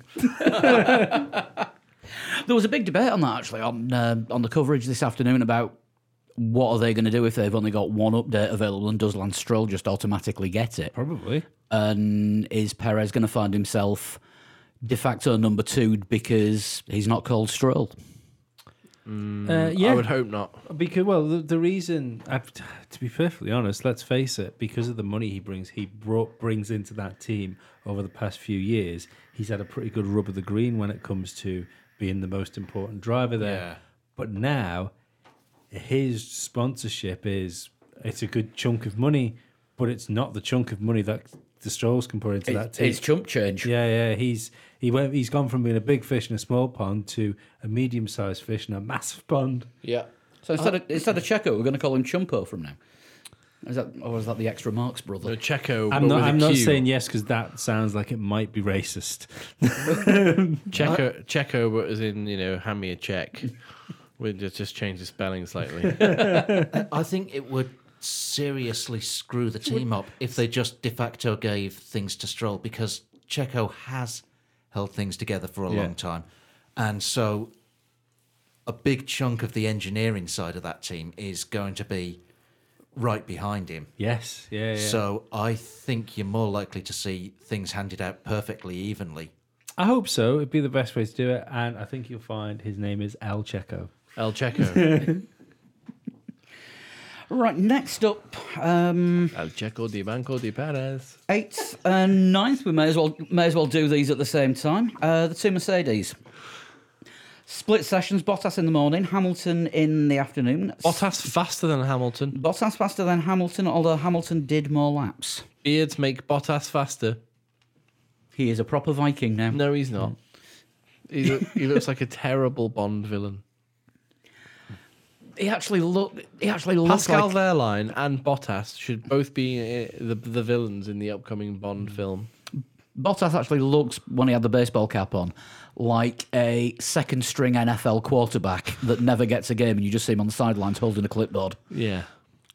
I've still got Getting his coaching badge. I've still got him as a rubbish Viking now, where all the other Vikings are going off to do some pillaging on the boats, and it's like, yeah, if you just stay back with the women and do the washing with the things, yeah, that'd be great. But yeah, how much faster was Bottas than Hamilton? He was 10th, wasn't it? not even a tenth. It was 800ths. So the thing we were talking about before about Running teams the running same similar programs. programs and just seeing how evenly matched the Sorry, drivers are. 8,000ths. 8,000ths? Yeah. Right, okay. So yeah, I mean it's good for Valtteri, but that probably picks his confidence up a bit that he's trying to rebuild over the winter. The fact that he can, all right, okay, he is faster, but let's not get carried away. He can at least know that he can match his teammate on a testing day. He's not completely broken. Everything's fine. I can go into this year feeling a lot better about myself. Yeah, I think one hiccup though, like you look at the It's a rubbish beard, isn't it? It is a rubbish beard, but it does suit him. I from Valtteri Bottas, I would expect a B tier beard. You're only saying that because you've actually got two beards at once there. I've got a great beard. It's my birthright. But you were doing beards before they became fashionable. Yeah, and my father's father was doing beards before that. And his father's father was, well, we don't know. But but one thing that we did see from Mercedes was obviously no qualifying sims. No real flying laps. Just every team runs a different program. Stick the car on the track and drive the hell out of it, which is the Mercedes way of doing things. Unless they're in trouble, unless they are genuinely in trouble. I don't think they are. I don't. No. I would find it strange. I mean, look at McLaren. I mean, we don't know that Carlos Sainz didn't run a really quick qualifying program to when he did his lap. I'm sure anyone in the 18s was running a lower fuel quality lap on soft Yeah, tires. possibly. But you got the Mercedes who may have just been pootling around, and then they've looked at if somebody has just accidentally said out loud in a paddock, "Good qualifying run, Carlos," and somebody from Mercedes has heard that, they could look at that data and go, "We weren't even trying, and we're only that far off them on those tires. We could probably, we were all right. We're in good shape." Or, as you say, Mercedes' philosophy to make sure everything's working, then go looking for the performance. Yeah, always. I think Mercedes are potentially going to be very, very scary this year because when they launched the car, Toto Wolff said that they've fixed the problems that were there with last year's car. Like, shit, if last year's car had problems and Hamilton's genuine reaction to going out on that one lap at Silverstone when he let it go a little bit on the hanger straight, burst out laughing and went, "This car is amazing. It feels great." If That's going to say, even if that's just mind games this early on, that's scary. Yeah. Remembering he's only allowed up to third gear. Yeah. Yeah, what was it? The best first day at work I've ever had. Yeah. I just get the feeling that come qualifying in Melbourne, that Mercedes is going to be the most terrifying thing on the grid. I don't know.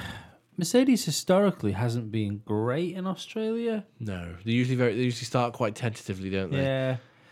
I don't know. I mean, it's realistically, I think it's down to Red Bull and Ferrari to see what they've got. You know what I mean? We don't know what the other teams have got. We don't know what anyone's got. No. That's the thing. We are literally one day into testing. I find it interesting that Mercedes' sort of long run pace, what they were doing, was very similar to what Ferrari's long pace run was, and what McLaren's long pace runs were, and what Red Bull's were. And then when the guys that we think were doing quali runs put quali runs in, they were all pretty similar as well. So I think that if there's anything we can sort of gather from this test is we might be looking at a reasonably close grid. And that would be ace. And it has been said all through the off-season from some of the other teams that these aero regs do lean in the favour of the lower teams more to bunch the pack up.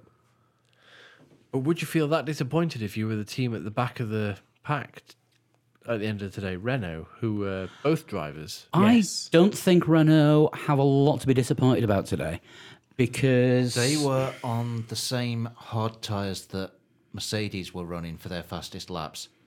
And they're like, what, a tenth down? Oh, is it 8/10 down on Mercedes? 8/10 down, yeah. Oh, On okay. Mercedes. On Mercedes. And they were running the same tyre. Running the same tyres. I would say that's bad news. It's not great, but it's day one of testing. also Renault were trying out a lot of different things today because they massively redesigned the barge board and side pod area of the car since the actual launch images. If you look at the Renault, I mean, when the Mercedes came out last week, first thing you said, Lee, was bloody hell, there's a lot going on the sides. Renault is now pretty much the same. There is just that much aero work going on the sides of the car. It's obvious that they were testing and installing all that because they didn't even have that running on the filming day. And today, I think, was a case of, right, we'll just throw everything on there and keep the best parts. I hope so, because Renault should be up there, but I can't help thinking that the commitment from Renault itself isn't quite there to its own team. And, and it's in the same way we've seen it with the engine, the commitment to getting the engine right hasn't quite been there. And so I don't know. I've got a funny feeling that if any of the teams, if you take Williams out of it, because it's not looking good at the minute for Williams, and it wasn't good last year, so history would dictate that they're going to be propping the grid up by the looks of it. But I think if there's any team which might sort of get lost a little bit in the move forward, it might be Renault. I would hope not. I hope not, because they shouldn't be. They should be winning races. They're Renault. Yeah, I mean, just listen to the reason that Danny Rick went to Renault. He said, Renault always find a way of winning races and fighting for championships in Formula One. That's exactly why he went there. He wasn't wrong when he said that, because they always do find a way of winning races and championships. Let's just hope that happens sooner rather than later. For Danny Rick's sake, I think Danny Rick went because of a mixture of the love Red Bull have for Max Verstappen and maybe not quite having enough faith in Honda. And for Hulkenberg, I hope Renault were amazing as well. Because if I want to see how good Hulkenberg is, and I'm really looking forward to seeing Danny Rick and Hulkenberg together. They're either going to get on really well and be like the I think they'll be all right. They'll be like the loving teammates, like the ones that you know, bit of a loving at Renault. Those two can't do anything wrong together. Even if they tag each other in a race, they'll give each other a hug. Sorry, mate. Or within 3 or 4 races, it'll be like, this guy's a dick. No, I think they'll be all right. I think Hulkenberg and anyone are going to be fine, except possibly Magnussen. But yeah. Hulkenberg seems to be pretty easygoing. If you think he was up against Perez for years and there was never a scrap of trouble between them. No. Ocon. Good point. Ocon comes along and Perez and Ocon can't work together particularly well. Talking of Ocon, it seems as though he's going to be much more involved as a Mercedes reserve driver than any other Mercedes reserve driver has been involved. It looks like he's down as the reserve driver for every team with a Mercedes engine in the back. Yeah, and he's also doing all of the setup work for the teams from the simulator, and being at trackside for all of the races. Well, this is the best worst case scenario for him, isn't it? Yeah, and he's gone back to his pre-pink helmet colours of red and black, which bizarrely look a lot like George Russell's Mercedes helmet. Although George has now changed his helmet to Williams colours to have a lot more blue on it. So I think there's something. Helmet reveals, by the way, boring. The ones that have come out, because don't forget, not all of this season's helmets have been officially approved by the FIA. Only because Carlos Sainz's. Yeah, they haven't all been officially crash tested yet. There's only one of the manufacturers had all its different size helmets approved.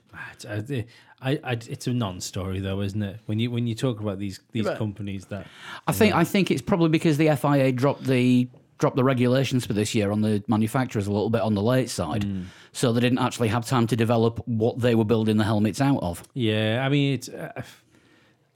I like I say, I think it's just a bit of a non-story. I'm sure I can't see someone having to switch brands before the beginning of Australia because the bell doesn't work. Yeah, but I mean, the whole sort of helmet reveal thing in general, where the driver sits there and goes, "Oh, here's my design for 2019," and then takes a helmet out of the bag and goes, "What do you think, guys?" You look at it and you go, "It's all right. Looks kind of like your helmet from last year." I mean, Vettel's wrecked all this. Vettel and his million different helmets put the idea in these people's heads. I used to like it when drivers' helmets sort of stayed the same through the years because it became an identity of the driver. I think it's a real shame actually that we get all these different things. And Carlos Sainz is like a bootlegged Alonso helmet. A little bit. I mean, it's got the same sort of Spanish flag design from his Renault helmet, but where it was black, he's now gone to the blue. Yeah. Which is very similar to how Alonso had his helmet. Well, it is in As if tribute, it's a isn't it? Spanish But- driver driving for McLaren. Yeah. But I mean, there's not really been any driver's helmet that I've seen, and I've gone, oh, I really like that. In actual fact, No helmet. no helmet. The last new design of driver helmet that I saw that I really liked was Vettel's Ferrari design when he first came out with the German stripe going over the back of the. Yeah. That was the last new driver design that I thought actually that's quite cool. Mine was Juan Pablo Montoya's when he was chrome. Yeah. No, sorry, I thought Jenson Button's like brawn coloured one was ace. Yeah, the brawn colour and the pink for Papa one as well. Yeah. Yeah. Talking of Jenson Button on the Brawn colours, he's taking part in a couple of Dakar style Saw that. Yeah. desert races in some huge 4x4 thing in Brawn livery. Oh, nice. Jenson appears now to have Be racing for brawn. claimed white and safety yellow as his own. Yeah. Well, isn't He his... had good luck when he was driving in those colours. True. Is he number 22 or 23, whatever he was? What's he race in Japan? What's the series? Super GT. He hasn't got his own team in Super GT this season. That's in the white and green colours as well. Bloody hell. So he's clearly putting a stamp on that. Brand Button. Yeah. Brawn button. I didn't notice that. So, all in all, not a great deal we can tell from day one. We'll know more this time next week because we'll have had a full week's testing. But we have managed to talk for a long time about it. I was going to say we've got nearly an hour and a half out of it. I think we're just that glad that we've actually seen some cars running. Yes. I do think that there's more. It feels like there might be more to gain from the looking at the testing times this year than I think there might have been in previous years. Because usually when you look at the testing times, they're all over the place. But the fact that everything, The fact that they're close together close. might tell us something or might might not. do, yeah. It just remains to be seen whether Williams can actually get the car to Barcelona before this week's out. Yeah. I really hope they can, because I want to see losing that. a week's testing that's a really bad sign. 5 on Lando Norris for the World Championship. Well, I was going to say I've checked my my odds on the World Championship, and I've got my 3 drivers. Have you? Yeah, that I'm going to put money on for the World Championship, and I never put money on favourites because what's the point in that? Yeah. What's Chris's tips then? Charles Leclerc. Strangely enough, outside bet Lando Norris. And who was my other one that I was going to go for? I can't remember who the other one. Oh, Kimi Raikkonen. No, it wasn't. It might be if this is any good. The other one was going to be Pierre Gasly. Interesting. I never bet on championships and season results because I always forget I've actually put a bet on. You see, if you bet on the same place that they remind you every now and again, you still got an open bet. You all right with that? Yes. Do you want to cash in? No. No, I don't want to cash in. I want to win all of the money. I won nearly 500 quid last year on Formula One over the course of a season. You had to bet 2,000. No. I'm up. I should probably Like, listen to Lee more often on my bets. No, it was all. The funny thing was, it was all down to Bottas because I did the in play thing, and he always had like really high odds for getting pole, and he had a couple of poles, and it was one of those ones where I did this stupid thing. Go, oh, there's 20 quid, and then he got pole. Oh, there's 250 quid. Nice. No. Going to go off list before we total shunt Off least. because it's the return of the mailbag because we've had a couple of interesting questions. Oh, good lord. No, Yeah. people want to ask us things. Yeah, got one from Adam Smith. Hello, Adam. He says, how big a deal is it for an F1 fan to switch allegiances? I've been a Ferrari fan all my life, but I like what I'm seeing from Renault, and I've secretly pulled for them ever since they made the move to Michelin's in the early 2000s. I don't think it is a big deal to change No. teams. No, because It's not as tribal as say football No. or one-on-one sports or one team against another team sports, because there's 10 teams out there. you want to see good racing. If you get good racing between, all right, okay, look, I'm not that asked about. Let's just pick two drivers: Alexander Albon and Kevin Magnussen. But if they have an amazing on-track battle, I'll enjoy it because it's an amazing on-track battle. Yeah. Not because I'm not just going to not watch it because it's Forest Green Rovers versus Ebbsfleet United. I think you know what I mean? I think the majority of people support a driver, don't they? The you can have your favourite drivers. No, but I do think the majority of people have like a driver they watch in the same way as you would support a football team or a rugby team or a American peanut holding team. I wouldn't say I have. Baseball. Yeah, I wouldn't say I have a favourite driver. I've got drivers that I like. Drivers. I've always been a driver person. Yeah. You know, and like a Doesn't matter what team they drive for. You just sort of go just between. flow. I mean, I've always quite liked McLaren, so I've wanted McLaren to do well. Yeah, same here. McLaren and Williams. Yeah. Even though Williams appear I'm a to be- sport racist. I stick up for the Brits. No, well, I said last week about the reasons why I've always been sort of pro McLaren, going back to James Hudd's. Yeah. But I don't really have. I couldn't really say I've got a team. I think a lot of people knock Ferrari for being Ferrari, and a lot of people knock Mercedes for being Mercedes. I think a lot of I'm- people I'm love Ferrari. Pro Brits, pro the underdogs. So Yeah, but I mean, if someone who isn't Mercedes is going to win, fantastic. Yeah, absolutely. But if Ferrari are going to 1-2 it in Monza, for example, who doesn't want to see that? I don't. Who doesn't want to see a Ferrari one? No, come on, Ferrari 1-2 in Monza would be cool. No, I want to see my driver win. Or Charles Leclerc win in Monaco. No, I want to see my driver He's win. got a home race. Okay, some drivers, but his home race is Monaco. Yeah. Not because he lives there, because that's where he's actually from. Monaco, of course, being one of Nico Rosberg's home races. No, it isn't. That's just where he lives. That's where his home is. No, rubbish. He raced under a monogasque license for a season in go-karts, Yeah. And Finnish. And German. and he felt a little bit Italian.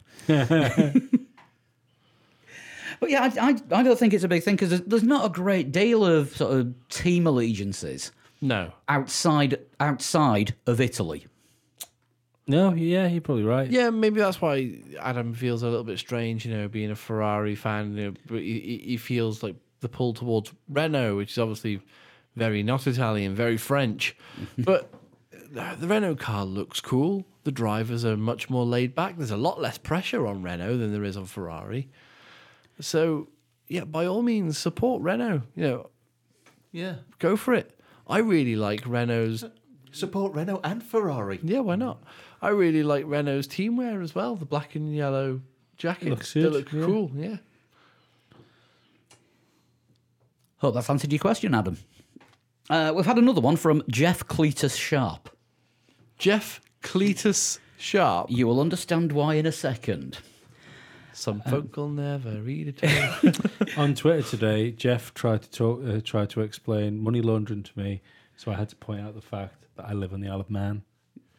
Yeah. Yeah. Yeah, we have an entire street full of money laundrettes. Well, yeah, I'm not going to say anything more. Let's go. Right.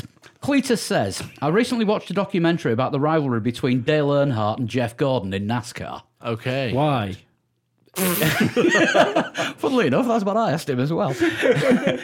And the interest it created in the sport. We all know about the Senna-Prost rivalry. My question is, would F1 benefit from a proper rivalry? I'm tired of hearing how Vettel and Lewis have great respect for each other. I want to see them going at it on and off the track.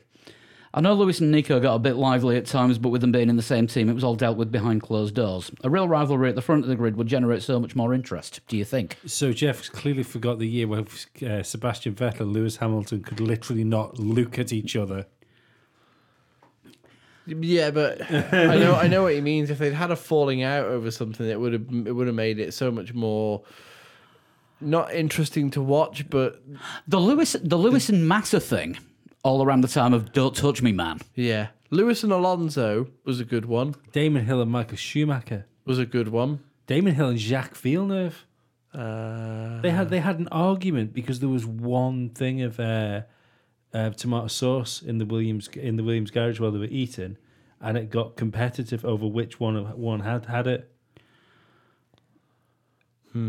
Yeah, I don't think you need actual dislike between people for there to be an interesting and good rivalry going on. It is Proper sporting interesting. rivalries don't need the hate there. No, but it does beef it up a bit for the drama, doesn't it? Yeah. And it gets more people involved. I think that's what Jeff's saying. It does. When you get the a press Earnhardt- conference and a driver takes a swipe at another driver and you go, ooh. Yeah. Throws a hat at them. Yeah. Yeah. The Yes. Earnhardt-Gordon rivalry got lots more eyes on NASCAR, but the Rosberg-Hamilton rivalry was probably the last one that got eyes on Formula One, and now that's not a thing. The ones who probably watched it for the rivalry drama are sort of, drifted away again. But yeah, a Verstappen-Hamilton rivalry. Did we say Vettel Weber? Vettel Weber would be a good one from recently, but it wasn't for a championship, was it? That's the thing. Verstappen anyone actually would be a good one for Verstappen. And pretty likely. yeah. Yeah, Verstappen and whoever was walking past him at the time. Yeah, Verstappen versus Vettel would be a great one. Let's just say, hypothetically speaking, this is purely for drama now, that the Mercedes isn't really there this year. It's capable of a few podiums, but the two cars that are consistently winning races are the Ferrari and the Red Bull. And it's towards the sharp end of the season, it's getting to Vettel and Verstappen, who's going to be champion. And it gets a bit nasty. They have a couple of tangles. That would be worth watching.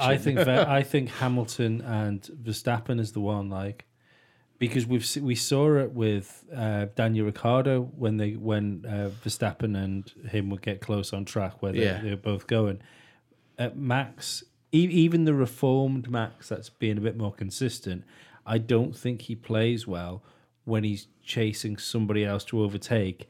That is as quick as he is. But do you remember the hot laps thing as well in Austin when it was it Johnny Herbert in the car with Lewis Hamilton? Yeah. And they were going up towards the first corner and just like, right, so let's pretend this is the race then. You've got Vettel on your right, Max on... Max is on your right, Vettel's on your left. Which way do you go? And you went, go left because Max is on my right. But I do think Hamilton and probably Vettel as well could get under Verstappen's skin Yeah. a lot more than Verstappen could get under someone else's skin. Hamilton would be able to get under any rival's skin because he is just the expert at the mind games. But yeah, you got mind games are a different thing to having actual drama in the sport, and I think like when Verstappen was. I'm sorry to go back to Verstappen again, but when Verstappen and Ocon had that feud. Sorry, we get a lot of Dutch listeners. So. It wasn't for anything other than it wasn't for anything other than a race win. But if it was for a championship and the two championship rivals were like that, literally at each other's throats, it would reflect badly, and we probably say how terrible it is that this is happening in the sport. They should be able to respect each other like gentlemen, but the crowds would flock, Yes. and it would make a brilliant story, and our listener figures would go through the roof. Yeah, I think Verstappen, there's a lot of parallels to be drawn between him and Lewis Hamilton, and I think he's going to have to go through that petulant phase, and then hopefully become the type of driver Lewis is now, where he does seem to be very much in the I've had a bad weekend. Although Lewis has never been able to say, my dad can kick the crap out of your dad. Because it isn't true. Max, on the other hand... I would put my money on Lewis's dad. The guy is jacked. He is. There was a picture of them of him and Lewis in the gym the other day. Looked like he was sat with his fucking brother. Yeah. He's jacked. He's definitely on gear. No, he's 50 years old and he's got bulging biceps and stuff like that. There's some. He just looks after himself, Lee. Yeah, TRT. That's what looks after him. But yeah, I Total real training. I think I've seen infomercials for that when I've left the TV on overnight by mistake. Just to avoid any confusion with anyone who's wondering what that is. Yeah, it comes on like Eurosport. lawyers. It comes on Eurosport after the shutdown. It's just before the advert for the Super Mop. But yeah, I think it's yet to be seen because Verstappen's he's had opportunities to win races and he's been fighting for races. It's a whole different ball game to do that week in, week out to fight for a championship, and especially right now when you've got, if Lewis keeps this mindset that he's got, which I don't see him shaking, because he needs to keep this to finish his goal now, which is either to equal or beat Michael Schumacher. Yeah. That he was relentless last year, and that's what broke Vettel and that's what broke Ferrari, because they knew if they didn't turn up and they didn't do what they could do to do everything right, Lewis Hamilton was probably going to win the race. And even if they did do everything right, Yeah. Lewis Hamilton could still win the race. Yeah, he gave his teammate a nervous breakdown. And he genuinely would have a bad race weekend and It's come back okay. the next weekend. It's okay. I'm in the best car on the grid. I'm I'm the best driver. It was one bad weekend. Yeah. I think that's the amazing thing about him at the minute, and that's clearly what he was missing. And I think the funny thing is when McLaren was trying to tunnel him away from things, and keep him insulated within Formula One, and it turns out the best thing for Lewis Hamilton was just to let him do what the fuck he want and just give him a calendar of when the races are. Yeah. Be here at this time. Yeah. Okay. Yeah, make sure you put your surfboard away by Wednesday night. See you Thursday morning for the pre-race briefing. Yeah. Mm-hmm. Any more? That is it. But I think as the competition closed a few weeks ago, and this is the first time that The first time that four of us have been together who Yeah, were yeah. judging this one, I think it's a time to go through some haikus. It's the first full team of the year, isn't it? Yes, this? it is. Yeah. Happy New Year, everyone. Happy New Year. Let's go and have a hot alcoholic drink. You missed that one. You can still say Happy New Year when it's still time to drink hot alcohol. Oh, right, okay. I think that was the first show of the year when it was. Does that you, count me if I and go to the Sean. Manxie and get a warm Guinness? Yeah, probably. Back to the haikus. Got quite a few entries to the competition. We did narrow it down to 3. We voted on it amongst us, and one of them won with 2 votes. However, the top 3 are. Can't believe you're actually making me read this out. Yeah, do it. It's third Yeah. place. Joint second. Joint second. Joint second. With 1 vote. With 1 vote. From Dave Roebuck. Not exactly Formula 1 related, but Lee liked it, so that got his vote. I sat by the pool, and who did I see in there? Michael Barrymore. Look it up on the internet if you I don't. stopped reading them because I believed so strongly in that one. Also in joint second from Diane Drinkwater, Kimi Räikkönen. The finish now will finish, first on a bookshelf. I like Good that. effort. Yeah. Good one.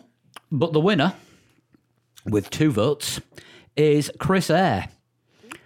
There's nothing wrong with the car except it's on fire. Miss Murray Walker. I still I stick like with that my one. vote. Still stick with my vote. So, congratulations to Chris. You win a copy of Kimi's Book of Haiku. I'll get in touch and sort out posting it in the week. Yes. And I think that is all the admin for tonight. Let's total shunt it. Ooh, time for total shunt. This one has been sent in by somebody, not written by me, with about Who's 20 it been minutes sent notice. in by? This one was sent in by Cammy Hutton. Cameron Hutton. Yeah. Could be camouflage. You don't know what his first name Camouflage really is. Hutton. Camouflage Hutton. That's what he is from now on. I did over accent that because I didn't pronounce any of the T's. I was born Well done. Correct start. in 1967. 52 this year. I have a large and famous family. We say it could be the Andretti's every time. We do. So if it's somebody Could be who's the 52, that's about Earnhards. Yeah. If it's an Andretti, it'll be Michael, because that's about the right age for him, I reckon. I would agree with that, yeah. Oh, who is patron of the BRDC? Many people. No, it'll be a royal. Oh, I see. Oh, well, it won't be Prince Philip. Might be. I think it's a something of Kent, either a Duke or Prince Michael of Kent. It's the one that doesn't do tennis. Probably Prince Michael of Kent. Anyway, I'm going to slam one in here to help slightly. It's not going to help. It's just going to neutralise somebody. Just go third clue. Third clue. Dan will be useless at this one. Oh, it's something to do with football then. Or wrestling. God damn it. Or many other Is that sports. the third clue? Dan will be useless at this one. That's one I've thrown in Oh, right. because That's no- clue 2.5. because then. number 10 is easy enough to be a spaffy, you see. So I've Right. nudged 10 to 11. So if that was clue 3, we need a guess. Yes, please. Right, so what sports don't you do? Football. Wrestling. Anything that doesn't involve wheels, basically. Yeah, pretty much. To be fair, we've been doing this podcast for a while. I'd stick Tony Formula 1 in there. Fernandez, former owner of Queen's Park Rangers and Caterham Formula One team. But I don't know how big his family is because Fernandez is a popular name.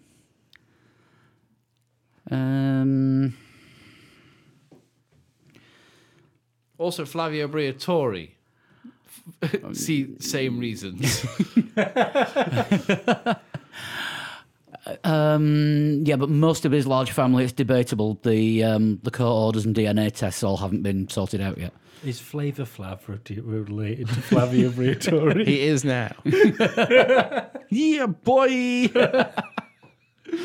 I'm going to have to hurry you. Flavio Flav. Should we go Flavio Briatore first?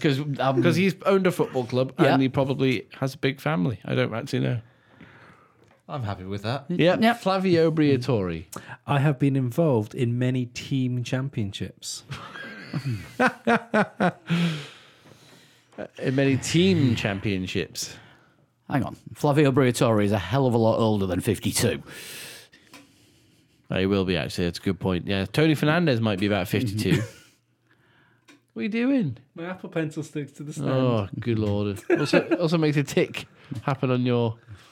Well, I didn't know it was going to stick there, did I? Well, now you do. Then it did, and it was really good fun. What? Something magnetic sticks to something metal? Yeah, something that is Apple Okay. works with something that isn't Apple. I think I found the latest rivalry: Lee versus physics. Sounds more compelling than man versus food. I like Man vs. Food. I missed that show. Anyway. Next clue.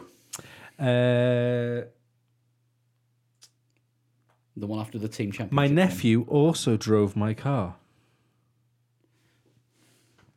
An uncle and nephew team.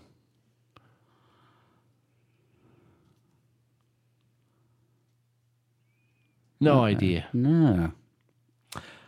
I am a world champion. At what? That's not the game. Something that Dan's not into, possibly. We've had Fabien Barthez before, haven't we? Yeah. He's not. Is he older than 52 or younger than 52? He's older than 52. He's around about 52. He's up. I love the fact that the one I threw in there just to make the number up to 11 is the clue you keep going back to. It's not about what you know, it's about what Dan doesn't. It'd be about the right age. Fabien Barthez. Yeah. What about his nephew though? Driving the same car. Is his nephew a racing driver? I don't know, but he has a team. So therefore he owns Team the team. championships. Yeah. Also, he was. Yeah. Mainly He's won a world championship. Yeah, the World Cup. In 1998. I want to guess as well, don't I? I think Fabien Barthez sounds Yeah. like a good one to go for. I've never driven the fastest car. That's because he races in GTs in WEC, and they're not the fastest cars. That makes sense. My daughter is a queen.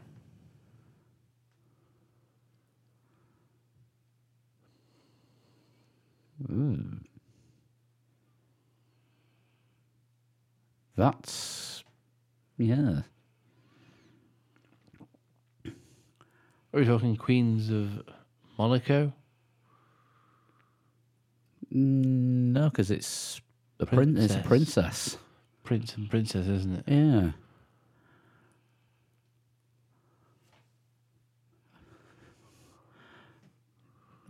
Adam Lambert's dad.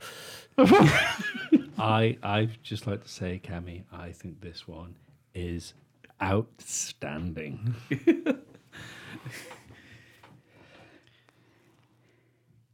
Dan also doesn't know computer games.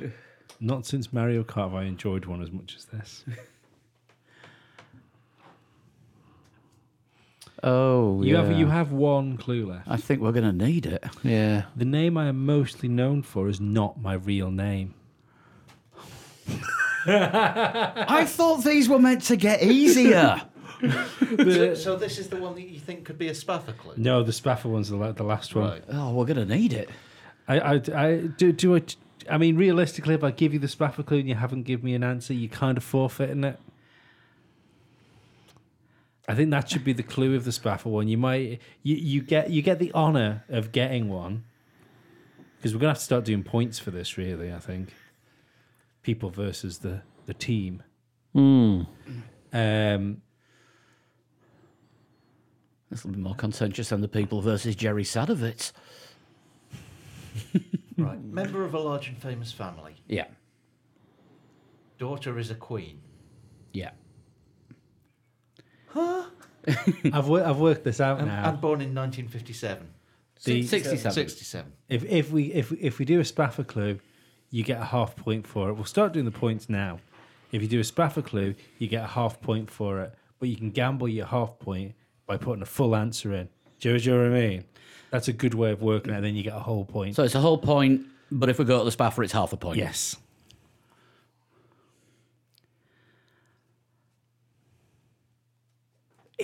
It could be something video game related. And if you don't get it on your Spaffer, you lose a point. There's a gamble. Oh. Now we've got stakes.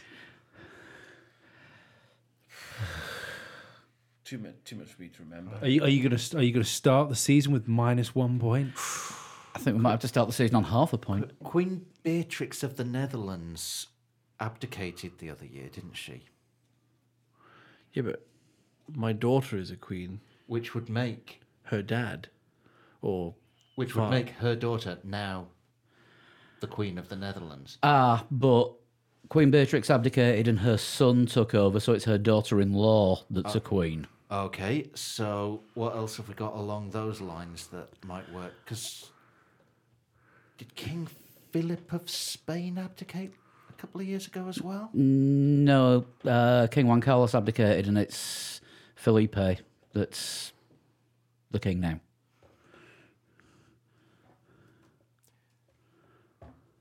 The name I'm known by is not... No. I think we're going to need the Spaffer, aren't we? hang on, the name I'm known by is not my real name. So that would... Could we be looking at something like a model of car? But my nephew drove my car. No, I'm done. Too much thinking power. Yep. Yeah, I think we need the Spaffer. Spafferers. I lie, I cheat, I steal. Eddie Guerrero.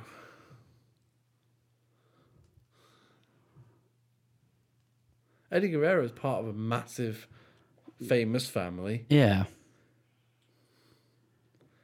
Would he be 50? He'd be older than 52, wouldn't he? Eddie Guerrero, he's dead.